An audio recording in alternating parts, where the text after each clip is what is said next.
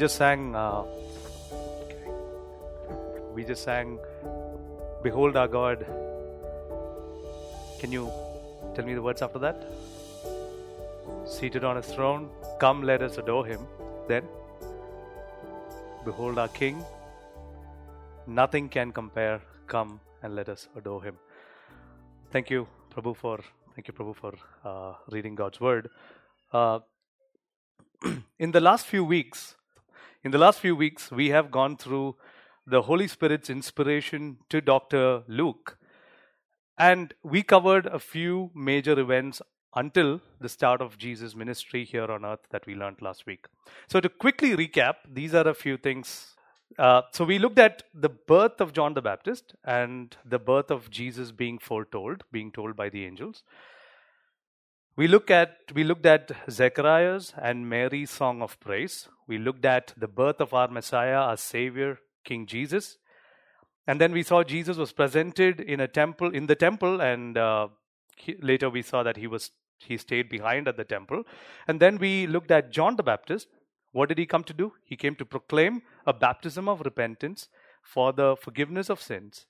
And then we looked at Jesus' baptism by John, and then the genealogy and temptation. And last week we saw the start of Jesus' ministry, or Jesus' ministry.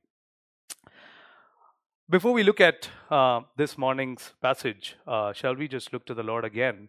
Let's pray. Our Father, your word is truth.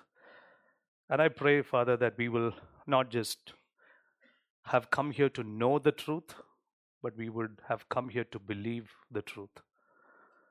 And Father, I pray that your word will be the sole focus this morning.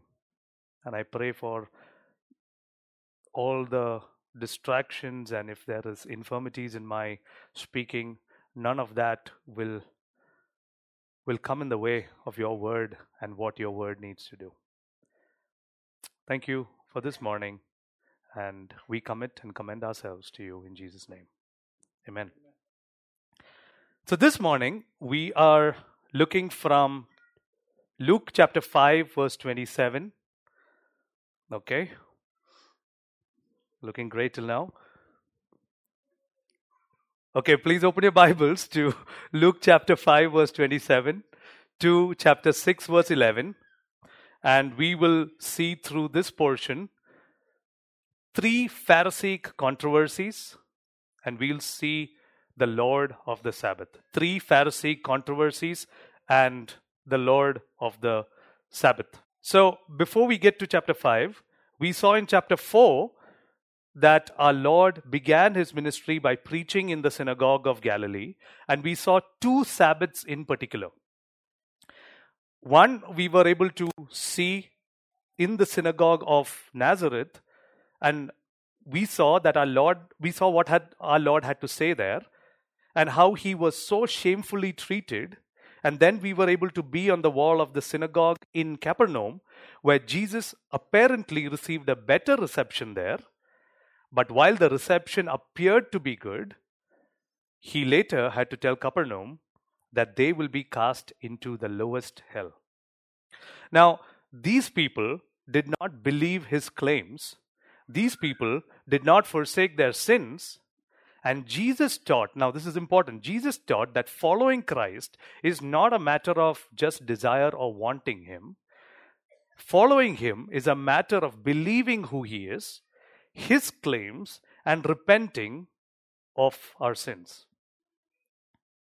And then we come to chapter 5, and though we are only going to start from verse 27, if I have to kind of pick one verse that will cement the entire portion from chapter 5, verse 1 to verse 33, that would be verse 32. And verse 32 says, I have not come to call the righteous, but sinners to repentance. I have not come to call the righteous, but sinners to repentance. So why does Jesus say that? Let's look at that portion so that we understand why Jesus says that. And we'll read from verse 27 to 33. After this, he went out and saw a tax collector named Levi sitting at the tax booth, and he said to him, "Follow me." And leaving everything, he rose and followed him. And Levi made him a great feast in his house, and there was a large company of tax collectors and others reclining at the table with him. And the Pharisees and their scribes grumbled at his disciples, saying, "Why do you eat and drink with tax collectors and sinners?" And Jesus answered them, "Those who are well have no need of a physician, but those who are sick. I have not come to call the righteous, but sinners to repentance." To summarize, when Matthew responds to Jesus' call, he throws a feast, he throws a party. And that's how he responded to Jesus calling him to follow him. Now, I want you to think for a moment, isn't that the only right response for a person who has discovered the grace of God in Jesus Christ, for that person to rejoice that way? And I also want you to think, how much more should there be that kind of rejoicing when we come to worship the Lord Jesus for the forgiveness of our sins that He's given us? You know, when you look at Psalm 32 verse 1, and I don't have it on the slide, but I'll read it out. It says, "How blessed is the man," or how happy is the man whose wrongdoing is forgiven, whose sin is uncovered. Now, Matthew is thinking this. Matthew thinks, he's just called me. He's just saved me. Let's celebrate. And he throws a feast. And in this party, he invites all his tax collector friends because he wants them to meet Jesus. And this man doesn't want to go to heaven alone. He wants all his tax collectors and sinners who are his buddies to be there and to meet the Lord Jesus, because according to Matthew, this man is worth giving up everything for. Now, there are another set of people over there, and they are called the Pharisees. And they don't like the fact that Jesus is associating with tax collectors and sinners. And so what do? They attack his disciples and they say, "What are you guys doing hanging around with sinners?" And even before they could open their mouth, Jesus answers the Pharisees. And he says, doctors aren't here to heal the healthy. They are here to heal the sick. And in the same way, I haven't come for the righteous. I have come for the sinners. Now, of course, there's an irony in this. On one hand, you see, this appeals to the Pharisees because the Pharisees think of themselves as righteous and they think of themselves as healthy people. But it's almost as Jesus is saying, look, you guys don't need what I have. It's these sinners out here who need what I have to offer. But that's exactly the irony. It's not that the Pharisees don't need what Jesus has to offer. It's that they don't think they need what Jesus has to offer. Dear church, every one of us in this room is sitting either where the tax collectors are, or we are sitting where the Pharisees are. If you don't think you're a sinner, if you don't think that you need grace, you're sitting in that Pharisee's chair. And on the other hand, if you're a sinner, and if you think that your sin is just one step beyond the reach of the grace of our Lord Jesus Christ, here's what Jesus is saying to you. He's saying, I have come to call sinners, all kinds of sinners. That's what I came for. And don't think I can't do what I came for. Every one of us is sitting in one of those two chairs. Let me also ask you this. Are you that person who has admitted to believe with your lips, but you don't really believe it with your heart and with your life? Do you deep down, not outwardly, but deep down, do you believe that you're a good person? And if you do, you are sitting with the Pharisees today. And until God opens your eyes to what you are and what you need, you're going to continue to sit with the Pharisees today. There are no righteous people and there are no healthy people without Christ. And Paul, quoting the Old Testament, he says, there is no one righteous, no, not one. So when Jesus says he's come for sinners and not for the healthy, it's not because there are some people out there who are healthy and righteous without Christ. It's just that there are some people out there who think that they are. And notice what Jesus does. He calls those sinners to repentance. He does not say to the sinners, you're really okay. I mean, you're not the best, but you're okay. He doesn't say that. He comes to sinners and he says, repent and follow me. If that's where you're sitting today, hear that call, because it is Jesus' call. It's not my call. It's not even the church calling out, but it is Jesus who's calling and saying that I have come to call sinners to repentance. And then our great Pharisees have another question. Why don't your disciples fast? Let's look at that passage. Oh, yeah. Verse 33 to 35. And they said to him, the disciples of John fast often and offer prayers, and so do the disciples of the Pharisees, but yours eat and drink. And Jesus said to them, can you make wedding guests fast while the bridegroom is with them? The days will come when the bridegroom is taken away from them, and they will fast in those days. So the Pharisees say, see, John's disciples fast, and we know that you like him. Our disciples fast, and you don't like them. But tell me this, why don't you fast? Isn't that the right thing for holy people to do? And Jesus' answer here is amazing. Jesus' answer is ultimately all about who he is. Jesus' answer is, look, you don't invite people to a feast and ask them to fast. At a wedding, you feast. And Jesus says, look, I am the bridegroom. I am the center of the universe. And as long as I am around, we will feast. When I'm gone, my disciples will fast. But right now, the bridegroom is here. Now, do you understand what Jesus is saying? Jesus is saying that I am the one that brings this world joy. And as long as I am around, my disciples are going to rejoice. They are going to feast, not fast. And we see this example while connecting this with what Matthew did, because when he was saved, what did he do? He threw a feast, but they didn't fast. Let's look at the next. Let's look at the next part.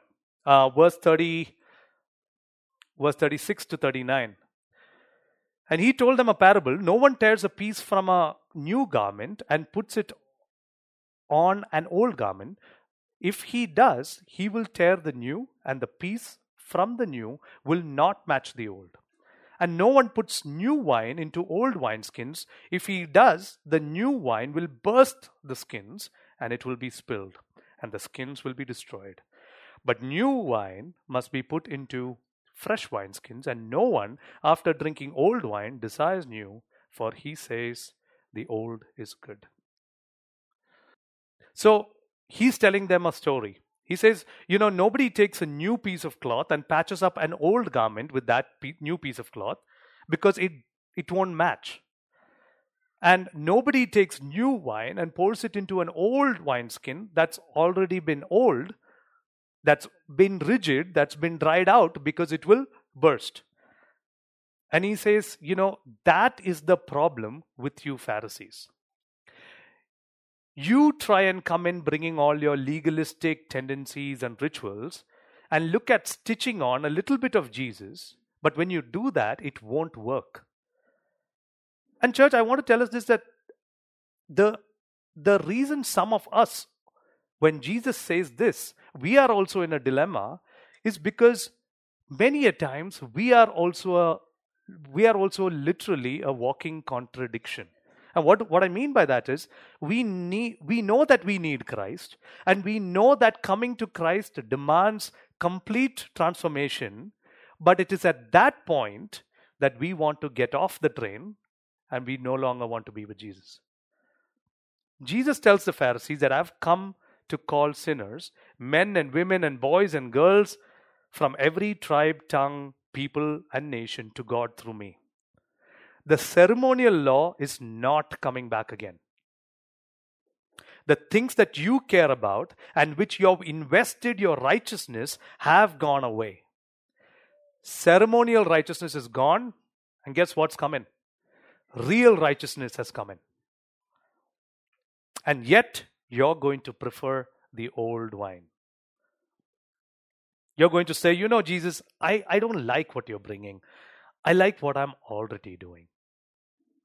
But Jesus says, I'm not coming to do what you think I'm here to do, because your view of what the Messiah is going to do is too small and it is too narrow. You're satisfied with the righteousness you have. You're satisfied with the kingdom that was. I come to bring a righteousness that you don't have and to build a kingdom that has not been built yet. And you're not going to like it. Church, when we look back and we can nod our heads at the Pharisees and talk about, what kind of legalists they were. Like, so bad people, right? The definition of legalism, and this is not from, this is just something that from inference I made up. So if you won't see this in the Oxford Dictionary. But legalism is following a rule or a law in the assumption that it will lead us to righteousness, to freedom, and salvation. So whether we are legalists or the other spectrum or the other end of the spectrum where we are spiritually unconcerned people, if we are not trusting the Lord Jesus Christ, if we don't see that we are sinners, totally hopeless and helpless in need of His grace, then we are still sitting where the Pharisees were. And we are saying we like it the way it used to be. We like coming on Sunday morning, saying, hi, how are you? And then going back and then having a super meal and then some gossip, having a good nap. We like that. If we are sitting in either of those seats, legalistic or spiritually unconcerned people, we are sitting exactly where the Pharisees are sitting, and we are saying, Jesus, we don't need what you're bringing. We are good enough on our own, and we don't need Jesus. And that is the issue that is set before us today. Because the only people that will be in His kingdom that Jesus is bringing are people who know that they are sinners and who know that they need the unmerited favor of God every single day. And there will be no sinner in that kingdom who, having received the grace of the Lord Jesus Christ, will think, you know what? His grace is not sufficient for me.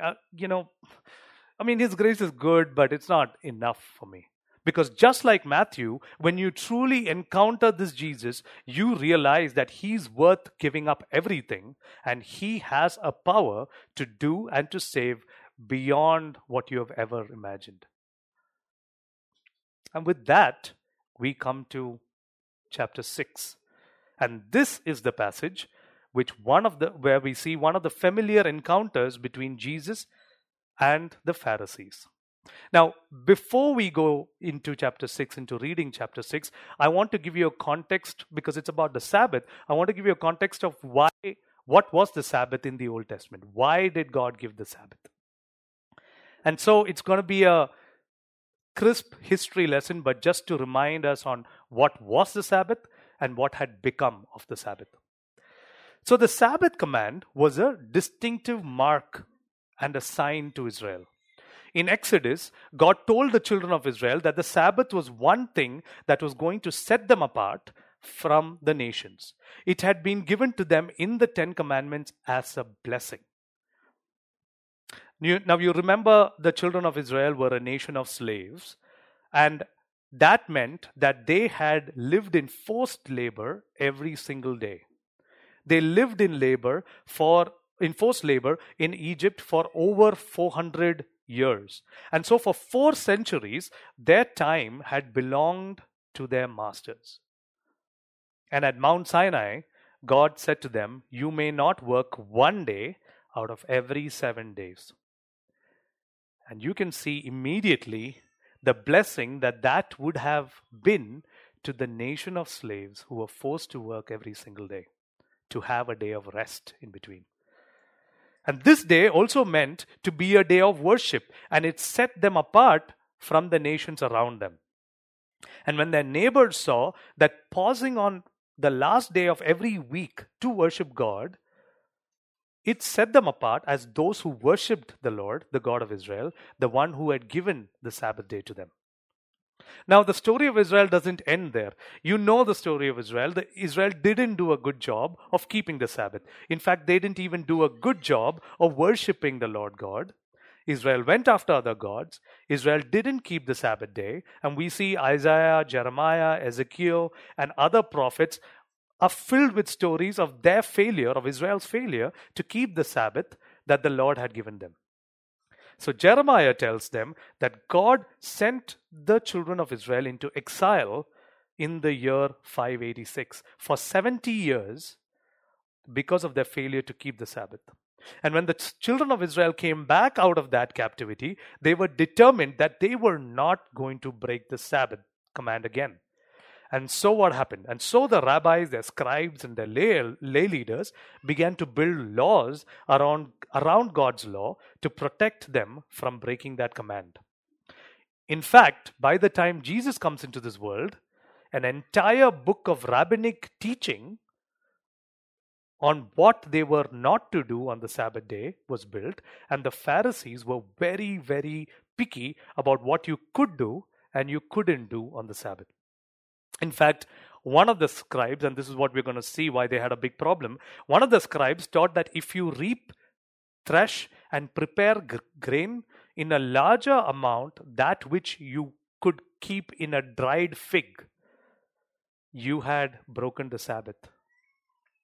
Now bear that in mind in the story that we are about to read, because the Pharisees were very, very particular about the observance of Sabbath, and that sets the stage for this conflict that we see between Jesus and his disciples and the Pharisees. Now, to summarize chapter 6, verse 1 to 11, Luke, in recounting this hostile encounter between Jesus and the Pharisees, is pointing us to something significant, very significant, about our hearts and about the Lord's day. Let's read this passage, and we will look at three main things from this passage as a whole. On a Sabbath, while he was going through the grain fields, his disciples plucked and ate some heads of grain, rubbing them in their hands. But some of the Pharisees said, "Why are you doing what is not lawful to do on the Sabbath?"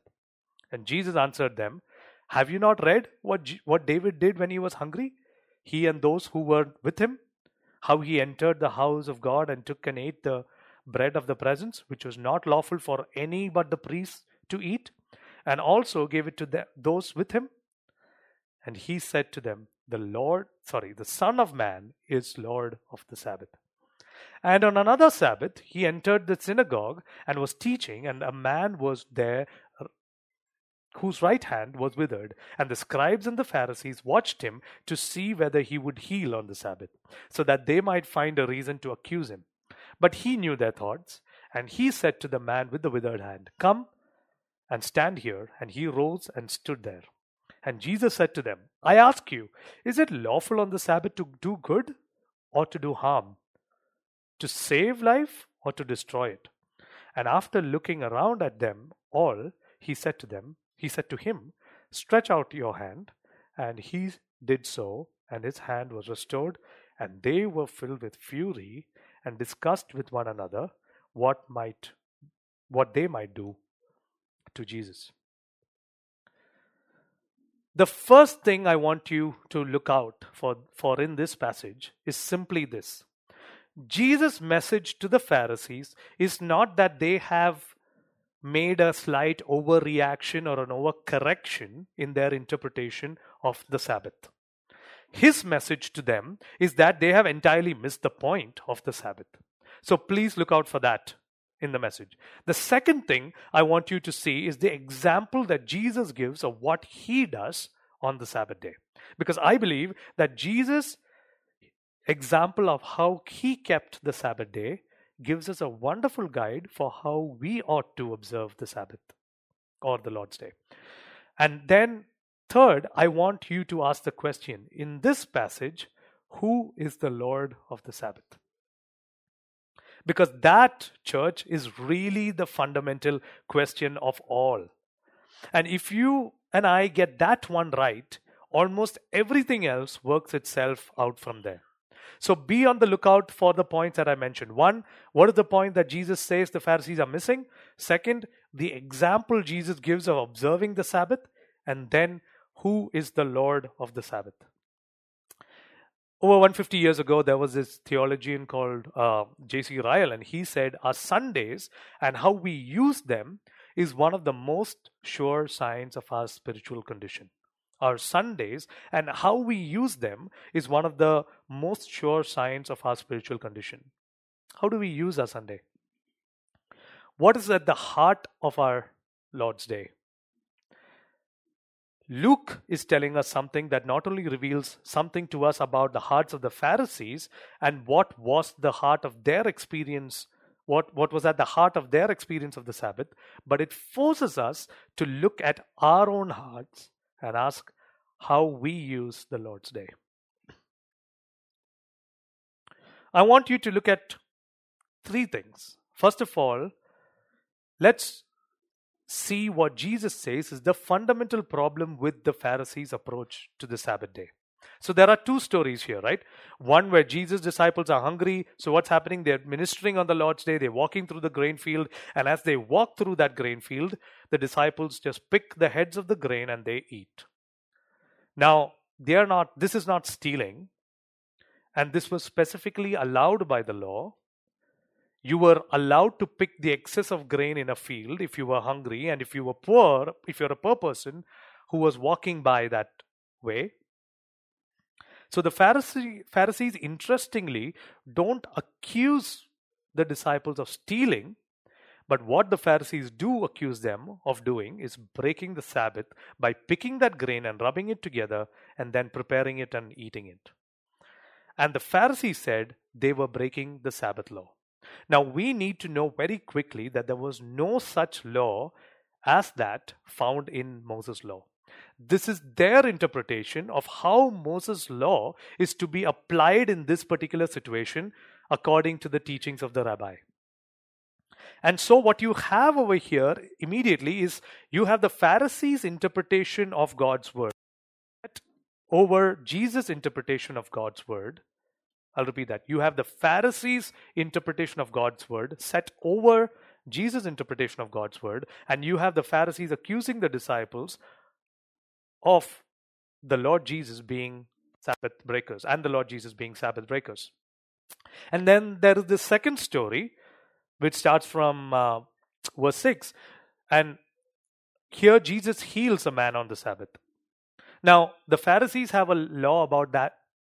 Pharisees have a law about that too. The Pharisees said it is okay to heal someone if they were in danger of dying on the Sabbath. But if they were not in danger of dying on the Sabbath, you couldn't heal them. Now, again, there is no passage like this in the Old Testament. This is based on the interpretations, the traditions of the Pharisees and the rabbis and the scribes, and not on the Word of God. So you have two cases in which Jesus and his disciples are brought under the charges of the Pharisees as those who are violating the Sabbath. And in both cases, Jesus responds in such a way to indicate to them that the problem that the Pharisees had was not a misinterpretation of the scripture. It was much deeper than that. Their misinterpretation of scripture was based fundamentally on the fact that they had missed the whole point of the Lord's day. They missed the whole point of God giving the Sabbath to Israel. Now, if I can take you to Genesis for a moment. In Genesis, you remember that when God rested on you remember that God rested on the seventh day. And he rested on the seventh day, not because he needed to rest, but because we needed to rest. So the Sabbath was intended to be a blessing to God's people. You know, Jesus in Mark 2 indeed says the Sabbath was made for man, not man for the Sabbath. And in other words, Jesus is saying the reason that God invented the Sabbath day in the first place was for a blessing to us. Church, he is infinite. He doesn't need to rest. We are finite. We need to rest. And therefore, He provided for and even mandated rest so that we could neither deprive ourselves or others of the rest that we need. It's a blessing of God. But the Pharisees had turned that blessing into a burden because they had missed the fundamental point of what the Sabbath was about. Now, in an agricultural society, pausing from your work one day out of 7 days was a way of showing 2 or 3 things very loud and clear. One thing that it did was it declared who your allegiance was to. Let me explain that. If you are in an agricultural society and your working is directly determinative of your eating, and you stop working, then whoever you stop working for must be pretty important. And so it sends the message that we serve God and He told us to stop working. Secondly, it lets us and people around them know that who your trust is on. So if you're in an agricultural society where your working is directly connected to your eating and you stop working, what does that mean? You got to trust God to provide you. You got to trust the Lord to provide you on that day. And I want to remind you of the Israelites depending on the manna that was given to them on the 6th day to be enough for them on the 7th. The 7th day they did not receive it, but the 6th day had enough for them to be nourished on the 7th day. Now, thirdly, what the Sabbath does is it allows you to declare God in more important. It allows us to declare God is more important than any blessing we enjoy on this earth, even food. God is more important than anything else. So it's a way of declaring your allegiance to God. It's a way of showing who you trust, and it's a way of showing your utter dependence on God and of your recognition that God is more important than anything else. And the Pharisees had missed the fundamental point of that Sabbath day, and they turned the blessing into a burden. I want to ask you this question. Do you and I turn the Lord's day from being a blessing into a burden for us?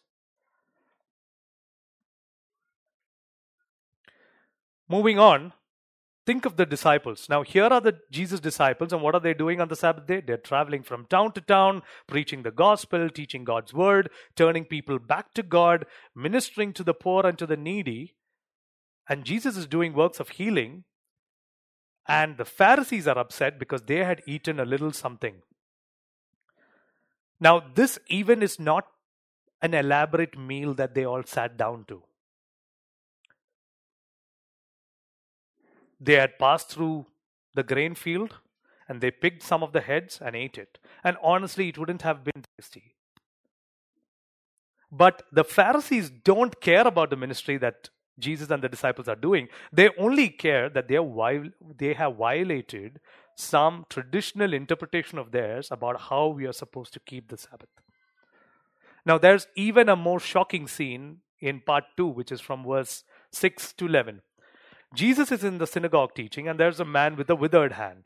And Jesus is going to heal this man, and the Pharisees know that he's going to heal this man. And so the Pharisees are concerned about what? For that poor man who'd gone through the life with a withered hand?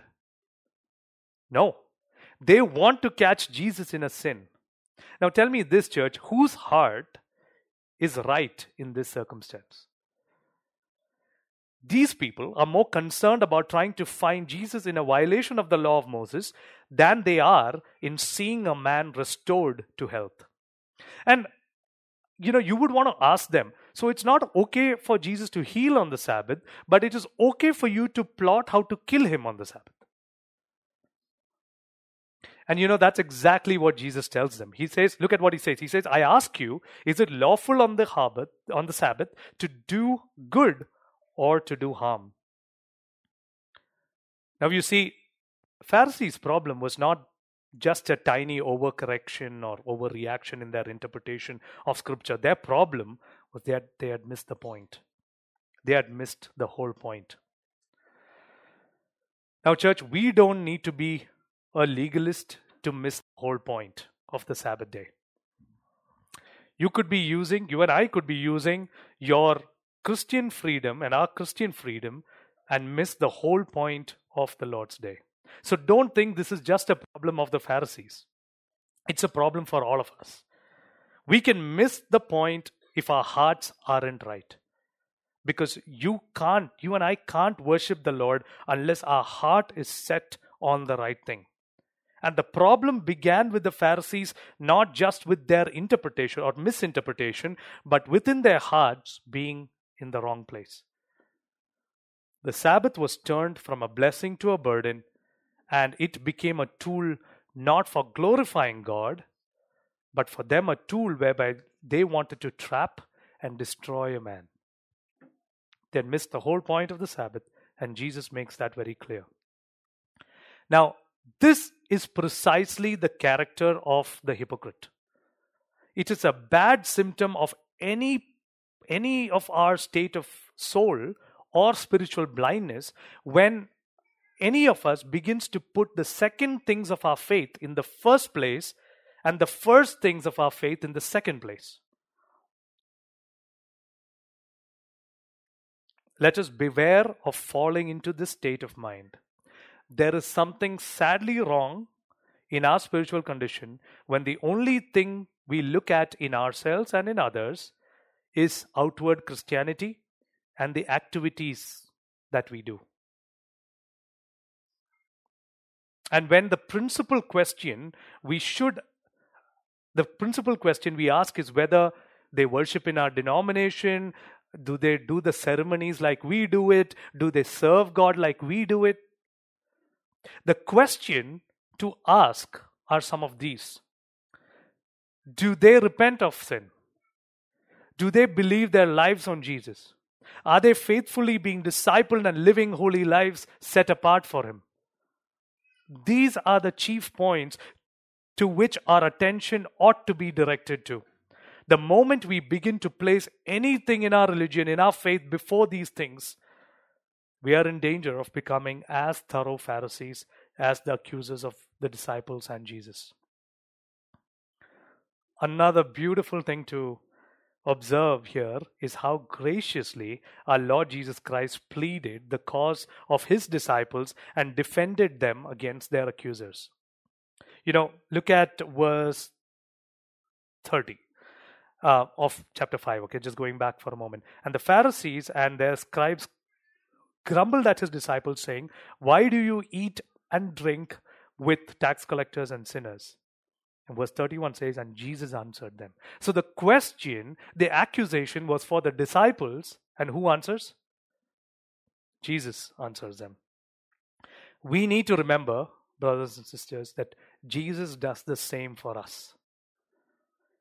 This is such an encouraging illustration of how graciously our Lord Jesus Christ is ever doing on behalf of His people. And so let us daily rest our souls on remembering our great friend and advocate in heaven. Let us thank God that believers have an advocate with the Father, Jesus Christ the righteous, who's ever maintaining the cause of His people in heaven and continually making intercession for them. Secondly, I want you to see Jesus' example of keeping the Sabbath in this passage. Jesus does three things in this passage that are great examples for us on how to keep the Lord's day. The first thing you will see is in verse 6 of chapter 6. It says, it starts with, on another Sabbath, He entered the synagogue and was teaching. This was Jesus' normal pattern. On the Sabbath day, where is Jesus? He's in corporate worship with the people of God. And that's where we ought to be every Lord's Day, in corporate worship with the people of God. And when we are doing that, we are just following Jesus' example given to us. Secondly, Jesus makes it clear that the Sabbath day is a day when it is lawful to do things that need to be done, things that are necessary, deeds of necessity. So if you look at verse 1 of chapter 6, and I read it a few times, but just to remind you again, on the Sabbath, while he was going through the grain fields, his disciples plucked and ate some heads of grain, rubbing them in their heads. They needed to eat. They were out traveling, doing the work of the Lord, and the only way that they could get the food they needed was to do what they did. And it was an act of necessity, and it was perfectly appropriate according to the Lord Jesus Christ. So the Sabbath day is a day of rest, but it's also, Jesus makes it very clear, a day of worship and a day in which you and I do deeds of necessity, deeds that are necessary to be done. And it is also, however, a day in which we do deeds of mercy. And you see this in verse 10 of chapter 6. Jesus is in the synagogue teaching, and there's a man with a withered hand, and he calls the man up and he heals the man. It's an act of mercy.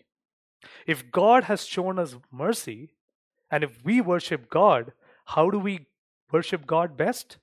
When we act like He does. So, is it appropriate to do deeds of mercy on His day?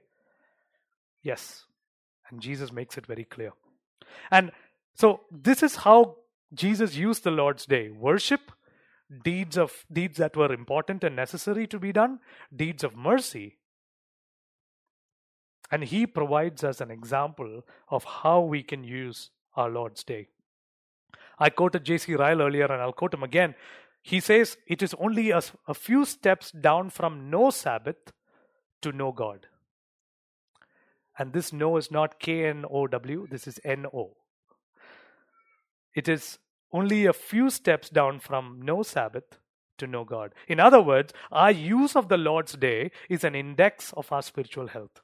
If our Lord's day is caught up with worship and deeds of necessity and mercy and rest, or is it caught up with something else? Jesus' example is instructive to us. And there's this one last thing that I want you to see here, and it's important. It's the most important thing. It is, who is the Lord of the Sabbath? Because in verse 5, you see the rest of the story. Chapter 6, verse 5, you see the rest of the story in the first incident. Jesus had said, do you remember the story of David? Then he goes on to explain what David did, how David had taken the bread that was only for the priest to take. And then he said in verse 5, the Son of Man is the Lord of the Sabbath. For Jesus to say, I am the Lord of the Sabbath, you understand what he's saying? Jesus is saying, I created the Sabbath. The Sabbath is my day. The Sabbath is about me. I am the boss of the Sabbath. I am the master of the Sabbath. I am the Lord of the Sabbath. What I say goes on the Sabbath, and what I say doesn't go on the Sabbath. And you see, that is the fundamental question for us today. Who is the Lord of the Lord's day makes all the difference as to whether you and I are actually keeping the Lord's day. If the Lord of your Lord's day is the Lord Jesus Christ, then it is a glorious day for all of us. But if the Lord of the Lord's day is you and I, or someone, or something else, then it will be a struggle. It will be a checklist, and we have missed the point, the whole point. So that's the real key for our Lord's day. You and I want to enjoy the Lord's day. The only way to enjoy the Lord's day is to enjoy the Lord of the Lord's day. And that's the whole key to enjoying the Lord's day. If we don't enjoy the Lord of the Lord's day, if we don't enjoy our Lord Jesus Christ on the Lord's day, the Sunday, the Lord's day, is going to be miserable for you. If you want to be somewhere else, or if your heart and mind is somewhere else, you're not going to enjoy the Lord's day. You're just going to wait until it's over so that you can get off to doing what you really want to do. So it's really easy for us to look back at those Pharisees and say, you picky Pharisees, hypocrites. But church, our hearts can be just as wrong about the Lord's day as theirs. if we don't worship the Lord of the Lord's Day and enjoy Him more than we enjoy the pursuit of our own agendas and our own pleasures. You know, John Piper says, God is most glorified in us when we are most satisfied in Him. So, 4 points I want to leave you with. And if you remember the other points, that's great. But 4 main points that I want to leave you with. Following Christ is not a matter of wanting Him, just a mere desire for Him, but following Christ is a matter of believing who He is, believing it, acting upon that belief, His claims, and repenting of our sins. Jesus says, I have come to call sinners to repentance. Do you see your need for this unmerited favor from Him daily? Or are you that person who has admitted with your lips, but you don't really believe Jesus with your heart and with all your life? What is at the heart of your Lord's Day? Is it a blessing or is it a burden to you?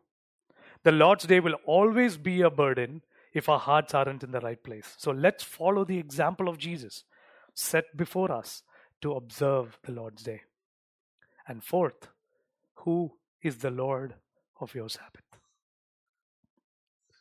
May God bless His words to our hearts on this Lord's Day and every day as we rely on Him and take our rest in Him.